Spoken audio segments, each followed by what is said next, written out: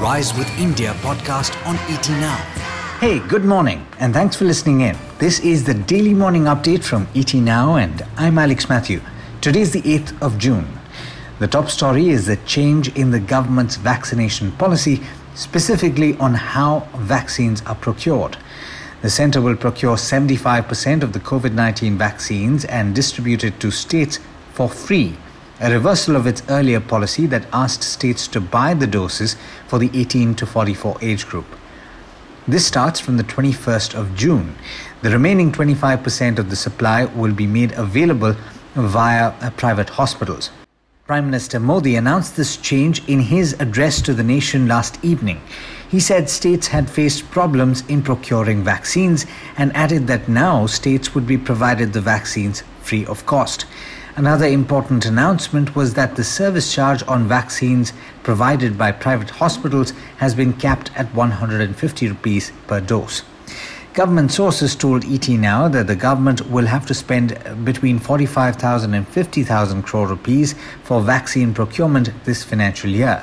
That's around 10,000 crore higher than was initially budgeted for.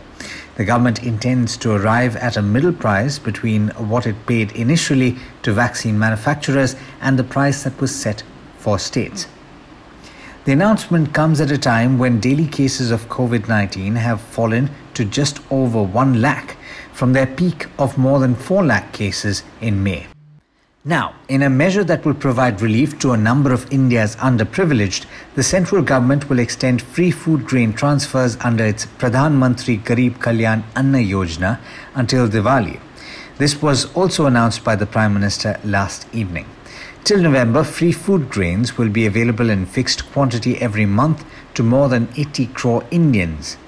The total cost of the free transfer of food grains between April and November is estimated at 1.3 lakh crore rupees. In other news, Flipkart is in talks to raise at least $3 billion from investors including SoftBank Group and several sovereign wealth funds. That's according to a Bloomberg report. The company is targeting a valuation of $40 billion and the fundraising plan comes ahead of its IPO, which could be launched next year.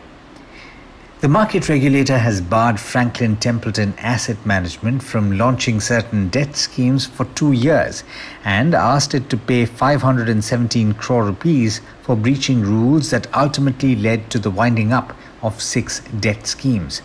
The SEBI also restrained Vivek Kudva, former director of Franklin Templeton AMC, and his wife Rupa from accessing the securities market for a year, according to a separate order, and imposed a penalty of 7 crore rupees on the couple. The SEBI found violations in scheme categorization, among others, by the AMC, which apparently replicated a high-risk strategy across several debt schemes.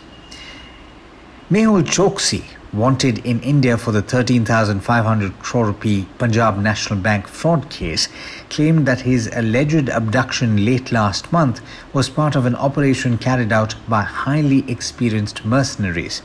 Choksi said this in a complaint that was lodged with the police of Antigua and Barbuda. He has alleged that his girlfriend, who he was visiting at the time, was complicit in the alleged abduction. And with that, it's over to Rohit Singh for the trade setup for the day in India.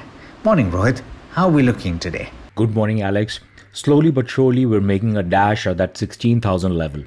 This morning, stocks could be on a high riding on Prime Minister's promise to provide free vaccines to states. It signals a renewed vigor to bring the economy back to life. Cool off in the measure of volatility has been a big factor of comfort. Bulls can launch another attempt at new highs from this vantage point. The small and mid caps have been rallying for 4 days in a row. The PSU index has been up for 6 days, so the market is finding leadership to support the momentum. Already this month, we have seen $1 billion plus inflow into equities. On Monday, foreign investors chose to sell for a change, dumping shares worth 186 crore rupees. Domestic investors bought shares worth about 1,000 crore rupees. Dow and the S&P have started the week lower. Investors fear the US Fed may consider rolling back the easy money policies that have supported the market rally.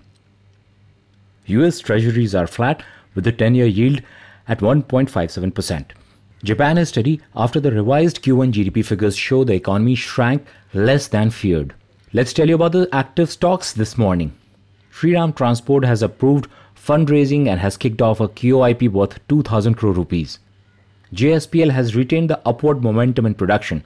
The steel output is up 30% year-on-year for the month of April and May. Union Bank has reported a 1,330 crore rupee profit in Q4 versus loss a year ago. India's largest airline Indigo has said that it is confident that air travel demand will gain momentum by early July. To recap, we're on the blue skies and things are looking stable after the worst of the second wave. The pace of economic recovery could define for how long stocks can extend this rally. Wish you a profitable day ahead. It's back to you, Alex. Thanks, Rohit. And as always, thank you all for listening in. This is Alex Matthews signing off. Have a great day. The Rise with India podcast on ET Now.